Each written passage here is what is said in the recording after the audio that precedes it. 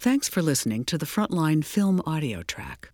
A reminder that you're listening to the enhanced audio version of our television documentary, Documenting Hate, New American Nazis, premiering November 20th.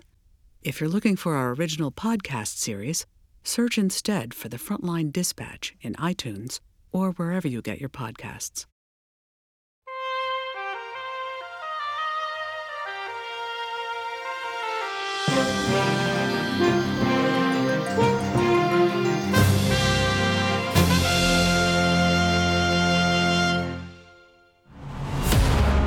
Tonight, from Charlottesville to Pittsburgh. Bauer stormed into this synagogue and said, "I just want to kill Jews." An ongoing investigation. He's identifying Jews as a threat to our people. What he means there is white people. Of violent neo-Nazis. What do you think was going on in this house? They were making bombs. Were they specific in their plans? Power lines, nuclear reactors, synagogues. They want to go forth and right. Through interviews with insiders. The main thing is lone wolf activity. Frontline and ProPublica reporter A.C. Thompson uncover the movement's methods. They are actively recruiting military members. Does that surprise you? And expose their hate. Make America great again. In order to make America great again, you'd have to make America white again.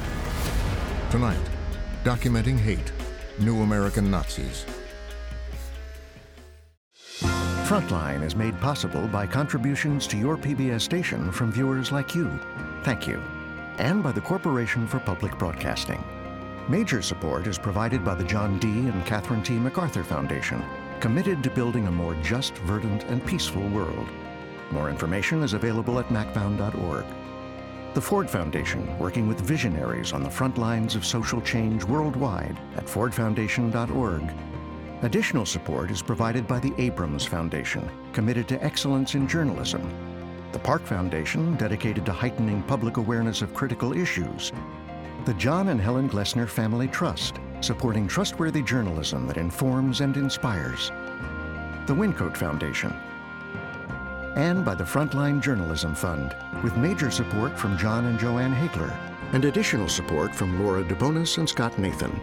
Corporate support is provided by... The zip code you're born into can determine your future. Your school, your job, your dreams, your problems. At the Y, our goal is to create opportunities no matter who you are or where you're from. The Y, for a better us.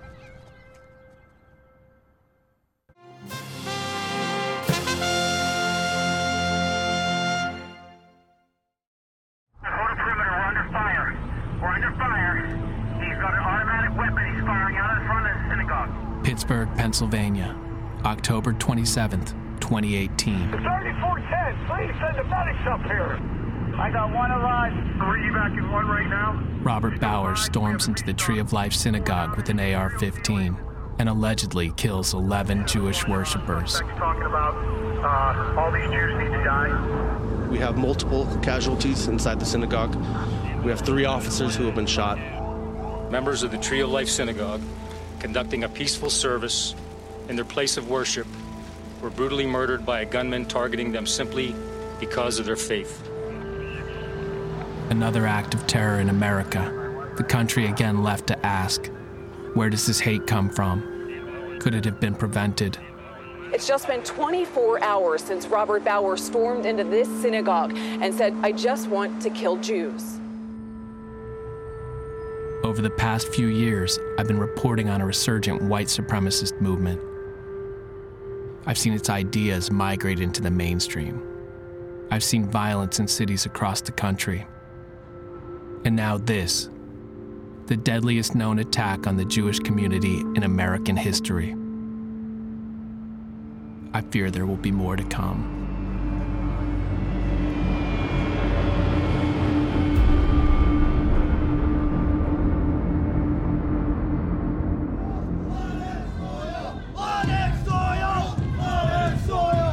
Today's Alt-Right Unite the Right rally is expected to draw over 6,000 people. A year ago, The white supremacist movement shocked the nation with a show of force in Charlottesville, Virginia.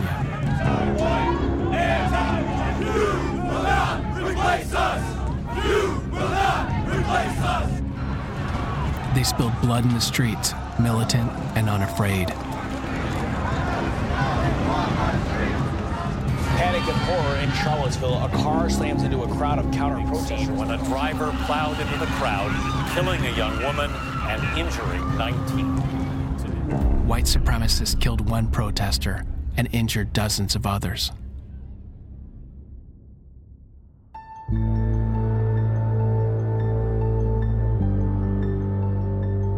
After Charlottesville, I identified some of the groups behind the violence.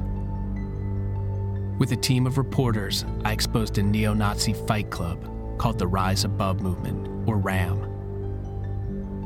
They were involved in melees in 4 different cities. Following our investigation, 8 members or associates of RAM are now facing federal charges. But the most extreme organization I've been looking at is called the Atomwaffen Division. Atomwaffen means atomic weapons in German. The group embraces Nazi ideology and preaches a hatred of minorities, gays, and Jews. It calls for lone wolf acts of violence, much like the massacre in Pittsburgh.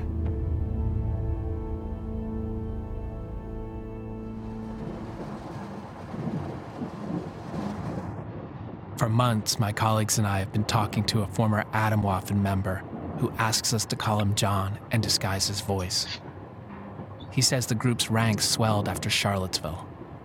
So after Charlottesville, people start coming into the group. People had a huge part in that, of the influx. Applying and asking, because they're like, oh, Seagull, wow, this didn't work. Huge rallies don't work. All that happens is people get arrested, people lose jobs, and you get put on some FBI watch list. So if protests don't work, what is the answer?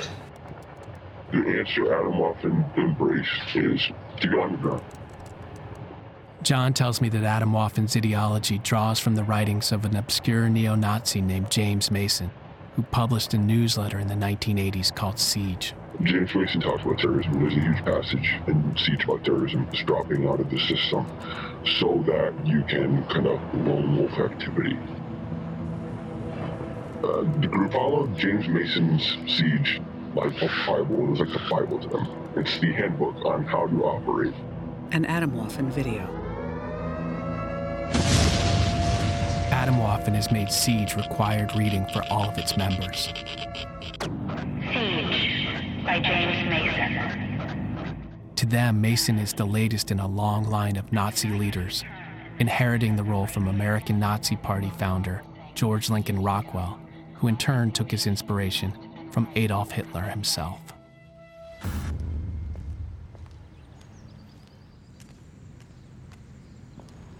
I learned that Mason's writings are kept at the University of Kansas. The bulk of the collection came to us in the early 2000s. Rebecca Schulte is the curator of the Wilcox Collection, an archive of contemporary political movements. Is this the only collection of his work? Yes, this is his archive. We are the only ones that have them. Enclosed with this letter is a sample copy of Siege, the newsletter of the National Socialist Liberation Front. Mason's archive is highly disturbing. His writing lays out an apocalyptic neo-Nazi vision. He says the white race in America is under siege by people of color and undermined by Jews in positions of power. We do not wish for law and order. For law and order means the continued existence of this rotten, rip-off capitalist Jew system. We wish for anarchy and chaos, which will enable us to attack the system while her big brother pigs are trying to keep the pieces from falling apart. And this is a paste up. You know, it's got, see that? Mason advocated attacks on institutions like Hollywood, media, and the courts. Notorious killer Charles Manson is one of Mason's heroes, and the two had a long correspondence. So this is an object that Charlie Manson knitted in prison and gave to James Mason. So it's some kind of ornament or? Yes. Some kind of artwork. Knitting, yeah, I don't know exactly. Looks like they corresponded a lot. Yeah, looks like over a long period of time, like 81 to 90s. Right. We've had the collection described online for many years, and we haven't seen a lot of action. Right. But in the last few years, there have been more people coming to use the collection. So that's always an indicator that there's something happening out there, there's an interest. We don't always know what it is. So people are starting to look at his writings again. It's very They interesting. are. We're not the first people to come visit you. No, you're not. Back in New York, our Atomwaffen source, John, agreed to talk over video chat with me and my colleague Ollie Winston.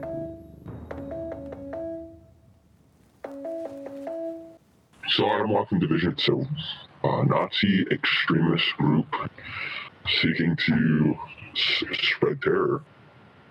The main thing is lone wolf activity. When you say lone wolf attacks, it sounds to me like you're talking about basically terrorist acts. Yeah, they don't see themselves as terrorists, rather they see the United States as the ultimate terrorist. Like what Adolf Hitler said, how do you meet terrorism? You meet it with stronger terrorism. Atomwaffen is made up of about 60 guys, and then you have what is called initiates. That guys were in the process of becoming members, and in order to become a member, you have to prove yourself. So how many initiates would you say there are? Or were. When I left, there was more initiates than there were members. That tells you anything. All it takes is one guy to snap in to do something like that. That's what Dylan Roof said. I'm tired of seeing nothing done in the white nationalist community, so I'm going to take a stand, and I'm going to go into church, and I'm going to kill all these five people, because no one else is doing anything. Who knows, there could be another Dylan Roof and Atomwaffen.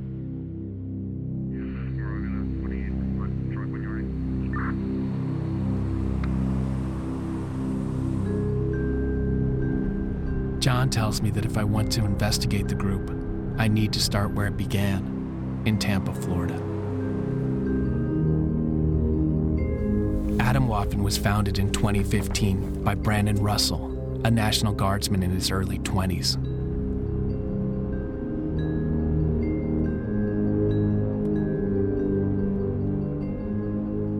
He moved into this apartment complex with 3 other members of the group. One of them, an 18-year-old high school dropout named Devin Arthurs, would bring Atomwaffen to the attention of the authorities. Friday night, Tampa police arrested 18-year-old Devin Arthurs. He confessed to killing his roommates, 22-year-old Jeremy Himmelman and 18-year-old Andrew Onishuk. Arthurs told cops a 4th roommate, Brandon Russell, participates in neo-Nazi chat rooms. The common thread that connected all 4 roommates was neo-Nazi beliefs. Why had Arthurs apparently shot 2 of his roommates? His father agreed to talk to me about what happened that day. Alan Arthurs. I was working in my office, and the cell phone went off, and it was Devin. And he said, "Dad, I'm sorry. I've really messed up. I've really messed up." I said, What's the matter, buddy? What's going on? The 2 guys, the 2 that were staying or whatever, they're dead. I shot them. They upset me, and I shot them. I tried to hold it together, and I said, "Put the gun down or any weapon down and go turn yourself in right now. Right now." All I was hearing, I'm sorry, Dad, I'm sorry. I said, "Just turn yourself in." Alan Arthurs says Devin began gravitating to neo-Nazi ideas when he was 13 or 14 years old. So is this junior ROTC? What is? Yeah, that's ROTC in high school. He was really interested in the military. That's what he said. What do you think he was really interested in? There were 2 other brothers and another member of that ROTC that were obviously into the neo-Nazi stuff. So you think he was joining the ROTC group because there were other kids that were into Nazism in the group? Yes, definitely. And he had gone to Tampa. Arthur says his relationship with his son became increasingly strained. Because by the time we weren't talking, and I didn't even, Devin ended up dropping out of high school. He eventually moved into the Tampa apartment with Russell and the other Atomwaffen members. Did you ever talk to Devin since the incident? He said that he would not, when he figured out what Brandon was going to do, he couldn't live with himself. That's all he's ever said to me. Tampa police refused to talk to us about the case, but I obtained video of Devin Arthur's police interview. Over and over, he tells detectives about Atomwaffen. Atomwaffen Division is a terrorist organization. It's a neo-Nazi organization that I was a part of. But the things that they were planning were horrible. They're planning bombings and stuff like that on countless people. They're planning to kill civilian life. Well, were they specific in their plans? Power lines, nuclear reactors, synagogues. Inside the Atomwaffen apartment, police discovered Nazi paraphernalia, guns, radioactive material, and handmade explosives. On a dresser was a framed photograph of Oklahoma City bomber Timothy McVeigh.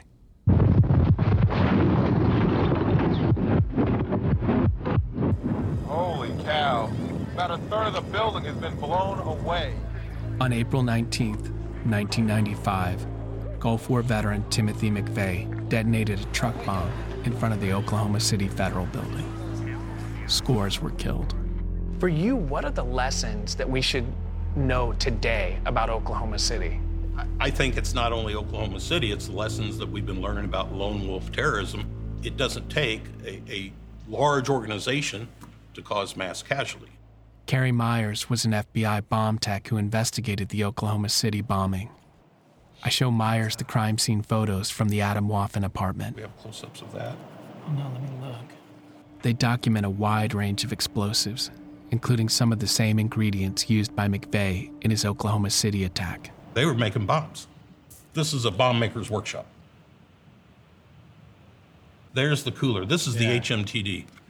This is actually what caused them the most concern, and rightfully so. HMTD is not very common. It has to be handmade.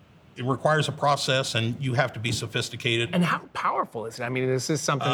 It goes off about 14,000 feet per second. It's probably more powerful than ammonium nitrate. Kerry Myers is now a professor at the University of South Florida. They could make a car bomb. If these materials were put together correctly and went off in this classroom, it'd kill or seriously injure every person in this classroom. So obviously these guys aren't master criminals. Are we focusing too much on a group that's not really a threat? Well, in this case, we have two dead, two young men dead, shot with an assault rifle, and we recovered enough explosives here to blow up a car, blow up an airplane, blow up a bus, blow up this room. We have the same basic explosive kit here that the Boston Marathon bombers had.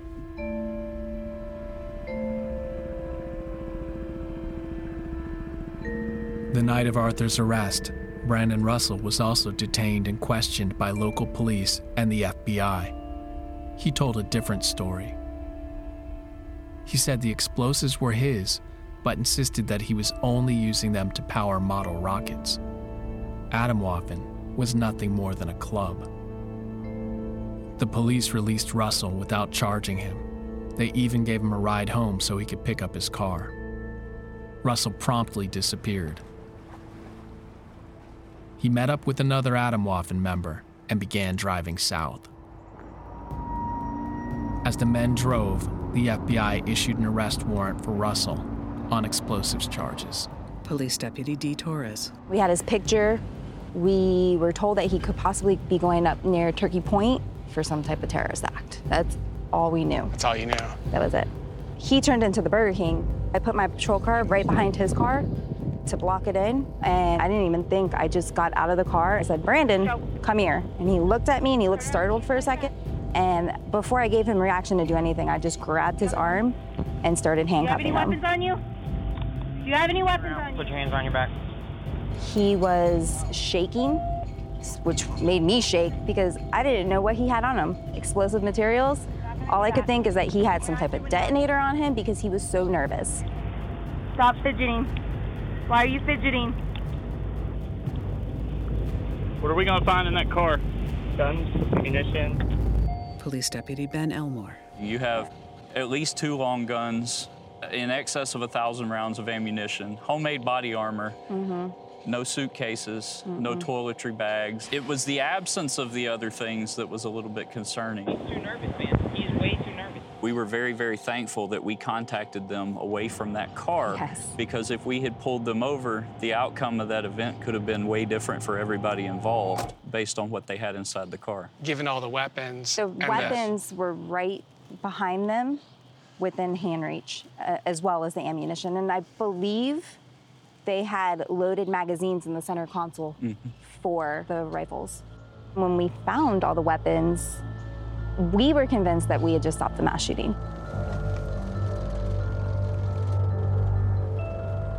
The Monroe County Sheriff's Department believes they stopped some kind of violent attack.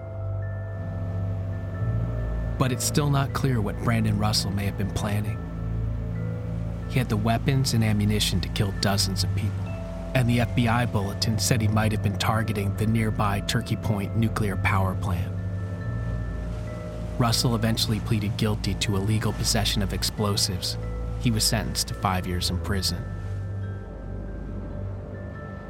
But according to Devin Arthurs, Russell wasn't the only threat inside Atomwaffen. If I could just talk to an FBI agent, like individually or something like that, if I could get my computer as resources, I could show them like all these channels and stuff like that. So on your computer, there's the stuff that you've been a part of. You could find encrypted channels. You could find names easily. It'd be very easy to identify who these people are. So you think having an FBI agent, as you requested, sit down and go over this stuff, you think then you would open some eyes? Yeah, I definitely do. I think that it would open some eyes to a much bigger thing than what happened today. And I think that could definitely, basically save a lot of lives. It's unclear what the authorities did in response to Arthur's plea to investigate Atomwaffen. The FBI won't talk to me about its handling of the case. But here's what I do know. Atomwaffen continued to operate, and its violence didn't end. 7 months later in Virginia, Atomwaffen follower Nick Giampa allegedly killed his ex-girlfriend's parents. They had objected to his Nazi views. Giampa is yet to stand trial, but the 17-year-old appeared to be fascinated with Atomwaffen. His social media accounts were full of its propaganda. Weeks later, in California, Sam Woodward was arrested for allegedly killing Blaze Bernstein, a gay Jewish college student. Shortly after the arrest, I published a story identifying Woodward as a member of Atomwaffen. Woodward has pleaded not guilty, but in a cache of confidential chat logs I obtained, Atomwaffen celebrated the slaying. They referred to Woodward as a one-man gay Jew wrecking crew. 3 killings in the 8 months after the arrest of Brandon Russell and Devin Arthurs. Yeah, I definitely do. Devin Arthurs' predictions of violence seem to have come true. But Arthurs had given police one more warning. They have a guy in the U.S. Army that re-enlisted specifically for the group. This being Brandon. He claimed Atomwaffen had members inside the military. Oh, okay. Like he re-enlisted specifically for the group to go into his supply room and steal stuff, like steal night vision goggles. We have guys in the American military that literally would go to like bases and steal huge amounts of equipment. Well, Brandon's currently in. He joined specifically for the knowledge and the training, and he wants to use that training against the government. I'm telling you stuff that the FBI should also be here. Okay. From everything I've learned, Devin Arthurs is a deeply troubled young man. He gave conflicting explanations for the killings and was ultimately deemed mentally unfit to stand trial. But as I continue my investigation, his description of Atomwaffen and its ambitions is checking out.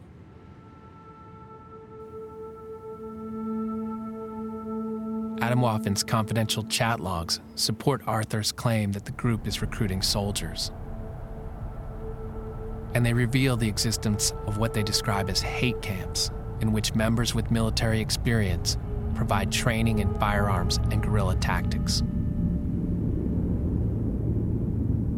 One hate camp early this year took place here, in Death Valley, on the border between Nevada and California. Atomwaffen filmed themselves training out in the desert.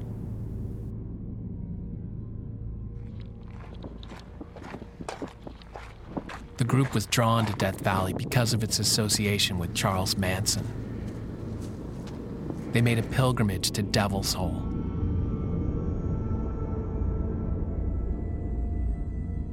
This small gap in the rock opens up into a massive 500-foot deep cavern. Manson planned to found an underground city here after the apocalypse. Atomwaffen's communication showed this hate camp was convened by a member who used the online handle Commissar.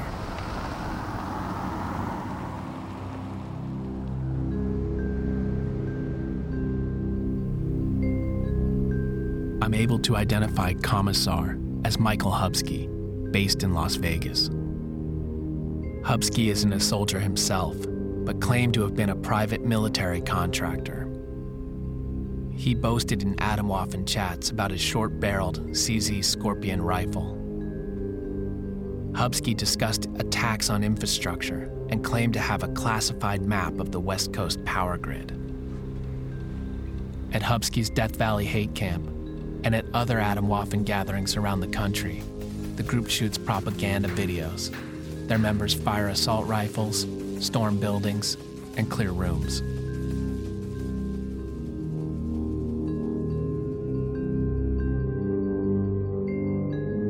Hubsky hoped to organize regular training for Atomwaffen and encouraged members to join a Nevada weapons facility called FrontSight. The idea was for Atomwaffen members to get schooled in advanced firearms tactics. I contacted FrontSight, and they were shocked to learn about the group. They agreed to meet with me out at their facility. FrontSight COO Mike Meacher. FrontSight is unique. We're a 550-acre firearms training facility about 40 minutes outside of Las Vegas. We have 50 ranges and a capacity of approximately 2,000 people at one time. When did you first learn about Michael Hubsky, the Atomwaffen leader who wanted to come train here? I believe initially we were contacted by you folks, and you asked some questions. And as a response to that, we investigated with our law enforcement contacts, and that was enough to convince us that they needed to not be coming to FrontSight any further.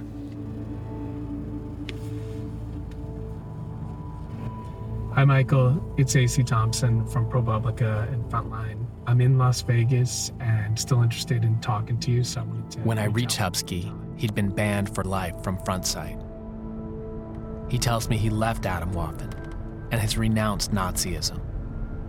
He won't go on camera for an interview.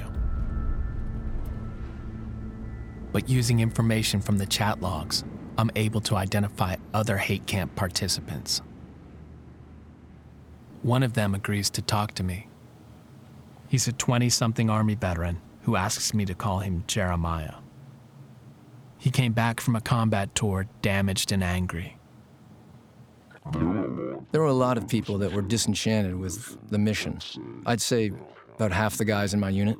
I think a lot of guys, they're lost and they want hope. They're looking for answers. How big would you say the white nationalist movement is within the armed forces? There's a good amount of them. They keep quiet about it, especially when they're in. You can get in a lot of trouble. Going onto Facebook, I never mentioned the military. How did the group regard combat veterans and service members? We definitely wanted to appeal to veterans. We would say they had the fighting spirit that the National Socialists of the 1920s had, that the people of the alt-right lack. Take an average 19-year-old from Atomwaffen. His only experience of war is video games versus some guy like me who knows how to handle himself in a war. People looked up to the military guys.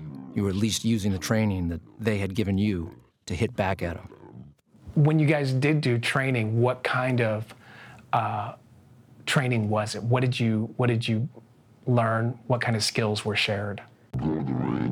Going to the range, clearing rooms, medical, how to wage an effective insurgency.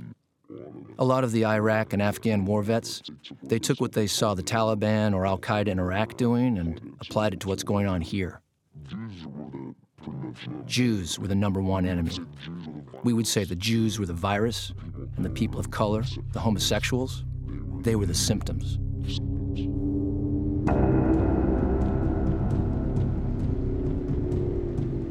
By studying Atomwaffen chat logs, my colleagues and I develop a list of more than 80 Atomwaffen members. 7 of these men have military experience. I already know about Atomwaffen founder Brandon Russell and his time in the National Guard. But there are also 3 active duty soldiers or Marines and 3 military veterans. And my sources say there could be more. I want to better understand the link between Atomwaffen and the military. I go to see Professor Kathleen Ballou at the University of Chicago. She's been researching the history of the white power movement. We're looking at a current group called the Atomwaffen Division, and they are actively recruiting military members. Does that surprise you? Not at all. That's a strategy pioneered by the white power movement in the period of my study and continued throughout the post-Vietnam period. One thing to understand is that throughout American history, there's always a correlation between the aftermath of warfare and this kind of vigilante and revolutionary white power violence. So if you look, for instance, at the surges in Ku Klux Klan membership, they align more consistently with the return of veterans from combat and the aftermath of war than they do with anti-immigration, populism, economic hardship, or any of the other factors that historians have typically used to explain them. Nationalist fervor, populist movements, those are all worse predictors than the aftermath of war. Tend to correspond then with an upsurge in white power, white supremacist activity? Always, yes. Wow. Ballou outlines a long history of military men who became key figures in the white power movement. George Lincoln Rockwell, World War II veteran and founder of the American Nazi Party. Richard Butler, World War II veteran and founder of the Aryan Nations. Louis Beam, Vietnam veteran and Grand Dragon of the KKK. Timothy McVeigh, Gulf War veteran and Oklahoma City bomber. It's important to remember, too, that returning veterans that join this movement and active duty troops, we're talking about a tiny, not even statistically significant percentage of veterans. But within this movement, those people who did serve are playing an enormously important role in instruction of weapons, in creating paramilitary activist mentality and training. When we speak to people involved in this movement today, they talk about leaderless resistance. Can you explain that to me? Sure. Leaderless resistance is basically what we would understand today as cell-style terrorism. The idea that you can recruit a small number of committed activists, organize them, and then they will behave on their own in a cell without direct ties with movement leadership.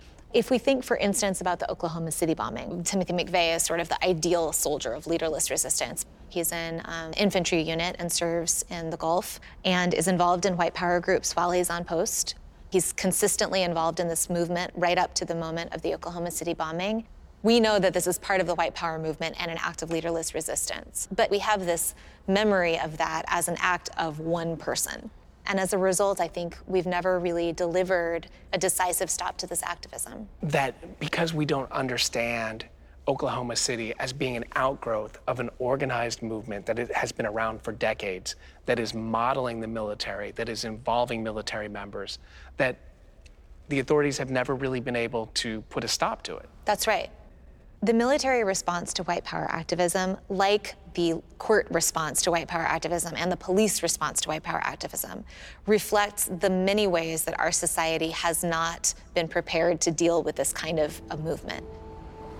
In Washington, a senior analyst at the Department of Homeland Security had tried to draw attention to some of these same concerns. In 2009, Daryl Johnson wrote an intelligence report looking at the rise of white supremacist groups and their connection to the military. The wars that have gone on in Afghanistan and Iraq, we had the rise of Islamophobia. That's a huge factor in both the anti-government groups and the militias that rally with firearms outside of mosques, but also the white supremacist groups that hate people of other nations and other skin colors. Johnson's report warned that the U.S. faced a growing terrorist threat from white supremacist and anti-government groups, and that these groups might recruit military veterans. What we've seen happen in the years since that report was released is basically everything that we had predicted has come to fruition. And it's actually worse than what we had anticipated. And I'm afraid that more law enforcement officers, more innocent civilians, more minorities and faith-based communities are going to be targeted and actually victimized by these violent offenders. It's like every month we have something, whether it's a shooting, a stabbing, even bombing starting to happen now. Today, Johnson's report might seem prophetic, but its publication nearly a decade ago provoked a political backlash from conservative lawmakers and veterans groups. The report was retracted and his unit disbanded. You know, our unit got shut down in 2009, and then the money started drying up, and so these communities are basically left to fend for themselves. That this threat is out there, and it's... After speaking to Johnson, I hear from two former Homeland Security officials who say the government remains under-resourced and out of position for dealing with the white supremacist threat. For months, I've been trying to get someone in the government, especially at the Department of Defense, to talk to me. No one at the Pentagon, not even a spokesperson, will agree to an interview. But Congressman Keith Ellison has read my reporting. He's written a letter to the Department of Defense demanding an accounting of their efforts to rid the ranks of extremists. Well, let me tell you, I am a believer in our nation's military. I have very close relatives who have served, including active duty. And I can tell you that it's an institution that even in my family we've always revered. To think that somebody who does not support the true goals of the U.S. military, which is to protect Americans, and actually wants to use that training to hurt Americans, is revolting to me. And I hope that that people in the military really do take this seriously. We've identified 7 members of one neo-Nazi group who are current or former military. Is that Atomwaffen? That's Atomwaffen. What do you make of that? Well, I think that they have decided this is a strategic initiative for them. They want their people to go into the military. There's a real legitimate fear here, and I think that we've got to be vigilant about it. The Pentagon responded to Ellison with a letter stating that the military aggressively screens new recruits. The DoD also said it had received 27 reports of extremist activity over the past 5 years and had disciplined 18 service members. I put those numbers to Heidi Byrick of the Southern Poverty Law Center. That's laughable. You think so? Yeah, I do. That's ridiculous. So you think the number that's low? I think it's crazy low. I mean, look, hate groups are telling their people to join the military, and this is something that's been documented both in FBI reports and in DHS reports, to gain these skills. There's not only going to be 27 of them in a military force of, 1.5 to 2 million people in the United States who are under arms. It's not possible. I think that's just an indicator to me of how low a priority it is to root these people out. We presented the military and committees in Congress, like the Armed Services Committees, with 130 profiles off of the National Socialist Movement's equivalent of Facebook, this thing called New Saxon. Nazi Facebook. Exactly, Nazi Facebook. And we keep sending stuff to the military, like examples of people saying, yeah, you should look at this guy, he looks like he might be in violation. And, most of the time we never even hear anything back from them. I just think that the military needs to have pressure put on it to put this at the top of its list. If that means shuffling around resources, so be it. We don't want another McVeigh, right? You just can't have this. With nobody at the DoD willing to talk to me, I sit down with a former military prosecutor who has handled white supremacist cases. Okay. And I can see this is a response to a congressman who's apparently asked a question. Yeah. As a follow-up to some of the work you guys were doing in these articles about service members. Major General John Altenberg served as the Deputy Judge Advocate General, the second highest ranking JAG officer in the U.S. Army. He later oversaw the military commissions at Guantanamo Bay. It sounds like they understand the issue and they've laid out for the reader all the different ways that they approach this issue and that they believe they've got control of this issue. And from that, your impression is they have a handle on it and they're dealing with this. Yeah, and I mean, I'm pleased to see that they're doing all this. This looks very thorough to me, and it looks like they're on top of it.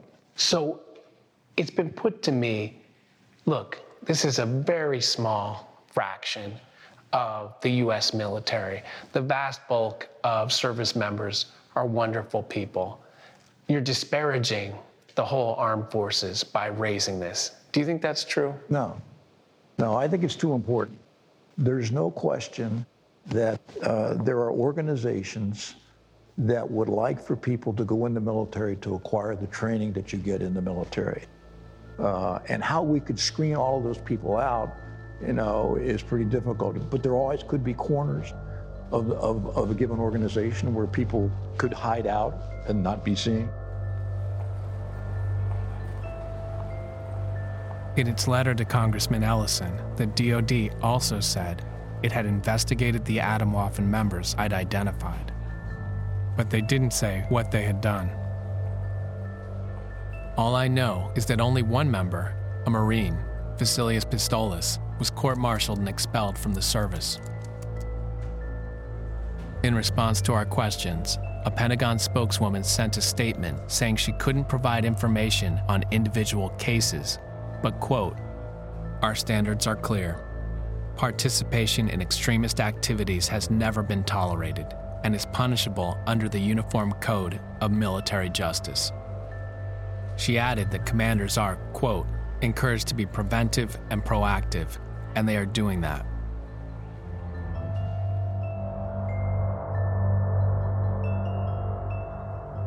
I've been writing stories about Atomwaffen and talking to insiders for nearly a year. And it seems like the group has been paying attention. From federal prison, Atomwaffen founder Brandon Russell issues a thinly veiled threat to former members, people he believes are leaking information about the group. A lot has transpired in the years since my incarceration, because I've become a prisoner of war in this war against society. To all of those who abandoned ship, woe to you. Adolf Hitler once said, "There is no room in this world for cowardly people." So there is certainly no room for you in the Atomwaffen Division. Same goes for all the pathetic rumor spreaders, opportunistic parasites, and any other traitors. The sword has been drawn. There's no turning back. I learned the video was put out by the group's Texas cell, led by John Cameron Denton, who calls himself RAPE. In 2017, Atomwaffen began barring its members from appearing in public demonstrations, but I find pictures from an earlier anti-immigrant protest. Denton can be seen at the rally with a shotgun and a skull mask. And then afterwards, posing with his fellow neo-Nazis, with his mask off. I get a tip that Denton may be attending a black metal festival here called Destroying Texas.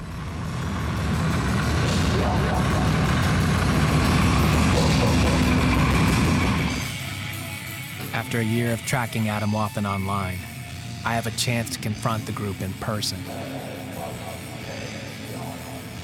If I do find them inside the club, I'm not sure what to expect. The show is packed.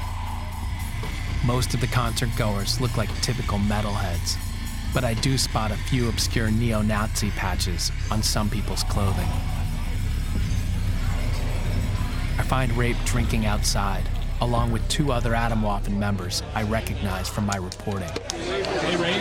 I'm AC from ProPublica. I wanted to come out here and talk to you about Atomwaffen. No comment. No comment? No. Not going to do an interview? No. Are you worried about going to prison? Nope. Atomwaffen members stand accused of multiple murders, and their propaganda is filled with violent threats. But after all of the online posturing, Rape and the others aren't physically intimidating. I came here because I wanted to talk. And they are far less aggressive in person than the skinhead gangs I've followed in the past. All right, thanks. Hey, Jeremiah. Hey, how are you doing? I met Rape out at a metal show in Texas. How'd that go? I was kind of surprised because they talk all this violent stuff online, but they were just kind of quietly hostile and seething. That figures. If they were wanting to do something violent, they wouldn't do it publicly. These guys, they're not stupid. They're not like these skinhead types. Jeremiah says I shouldn't underestimate Rape. He has a direct relationship with Atomwaffen's intellectual leader, James Mason. Did you ever get to talk to Mason or meet him? We heard him over a couple of voice chats. I never met him in person, though. Rape and Mason had their own little thing. What kind of sense did you get of him when you were talking to him on those chats? I thought he was a genius. In propaganda videos, Atomwaffen say that Mason disappeared for 15 years until they located him. They pose for photos with Mason dressed in a Nazi uniform and celebrate their collaboration. I'm unable to find a phone number for Mason, but I learn he's living in the Denver area. Mason has no online profile, no social media. He doesn't even appear to have an email account.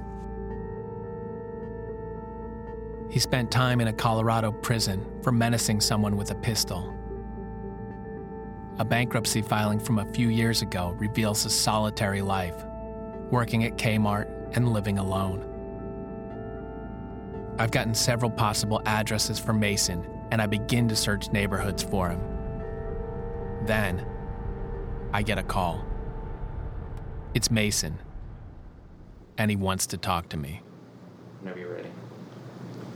So, how big do you think the Atomwaffen Division is these days? How many members? I haven't the foggiest idea. But they come visit you. On occasion, they will come through the territory, yes. I'm always happy to meet with them. Mason is evasive at first. I try to get him to talk about the killings and violence linked to Atomwaffen. I'm glad I didn't know about it, and I don't want to know. Because if I did know, I'd be involved in it. And I don't want to be involved in it. You don't want to go back to prison? I do not urge anybody to do anything like that. But when it gets done, I won't disown them. I kind of welcome the chaos. What did you think of James Fields, the guy who allegedly drove his car into the crowd in Charlottesville?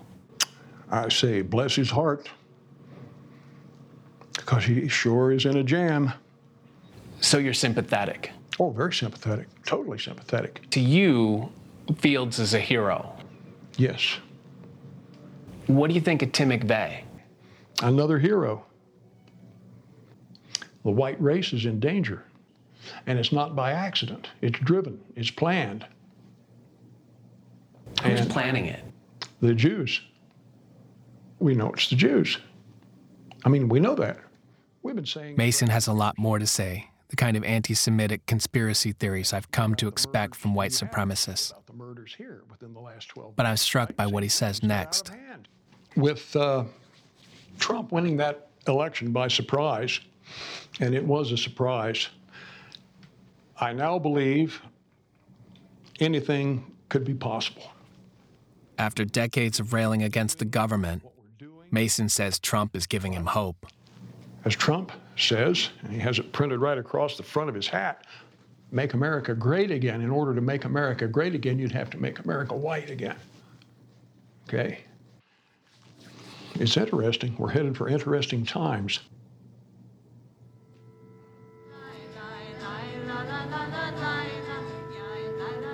The darkest day in the history of Pittsburgh, said the mayor, and you're looking right now at the memorial forming outside the synagogue today. Mourners struggled to process any of it. I'm in Pittsburgh, weeks after speaking to Mason, and just days after the massacre at the Tree of Life synagogue.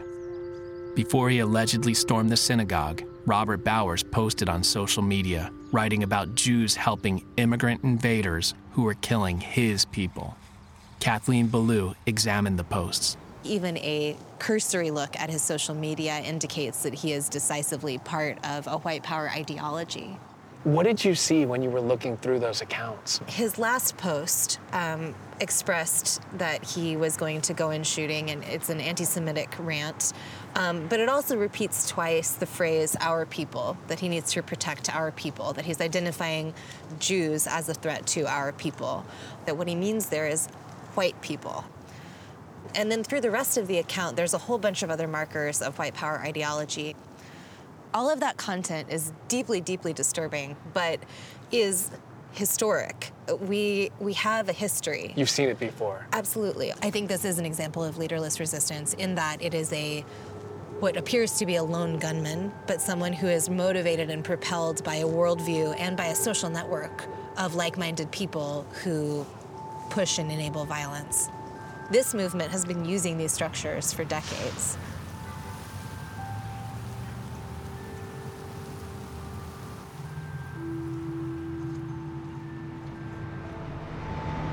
Our community was devastated with this attack, with the senseless slaughter of 11 people.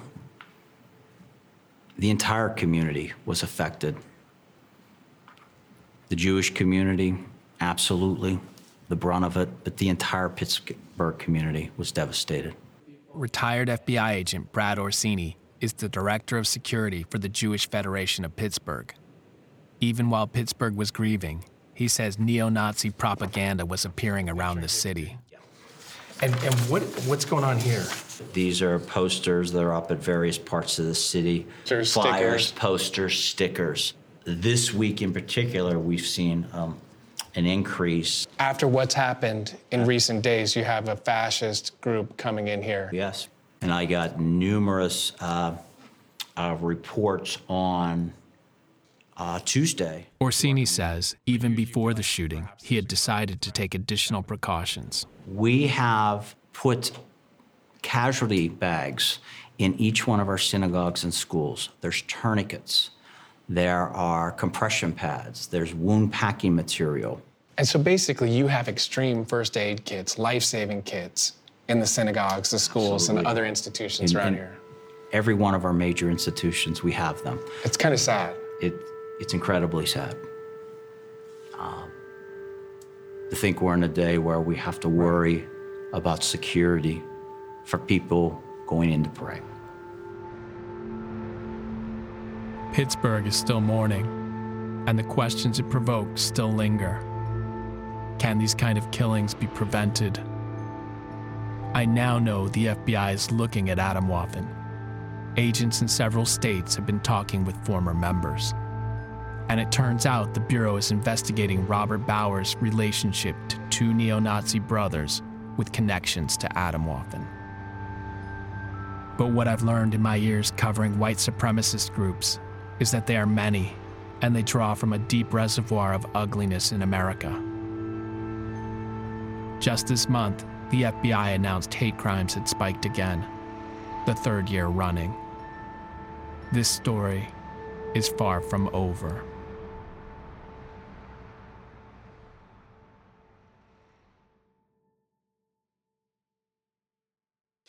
Frontline is made possible by contributions to your PBS station from viewers like you. Thank you. And by the Corporation for Public Broadcasting.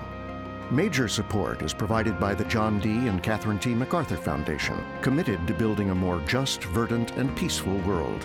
More information is available at macfound.org. the Ford Foundation, working with visionaries on the front lines of social change worldwide at fordfoundation.org. Additional support is provided by the Abrams Foundation, committed to excellence in journalism, the Park Foundation, dedicated to heightening public awareness of critical issues, the John and Helen Glessner Family Trust, supporting trustworthy journalism that informs and inspires, the Wincote Foundation, and by the Frontline Journalism Fund, with major support from John and Joanne Hagler, and additional support from Laura DeBonis and Scott Nathan, and by the Y, for a Better Us.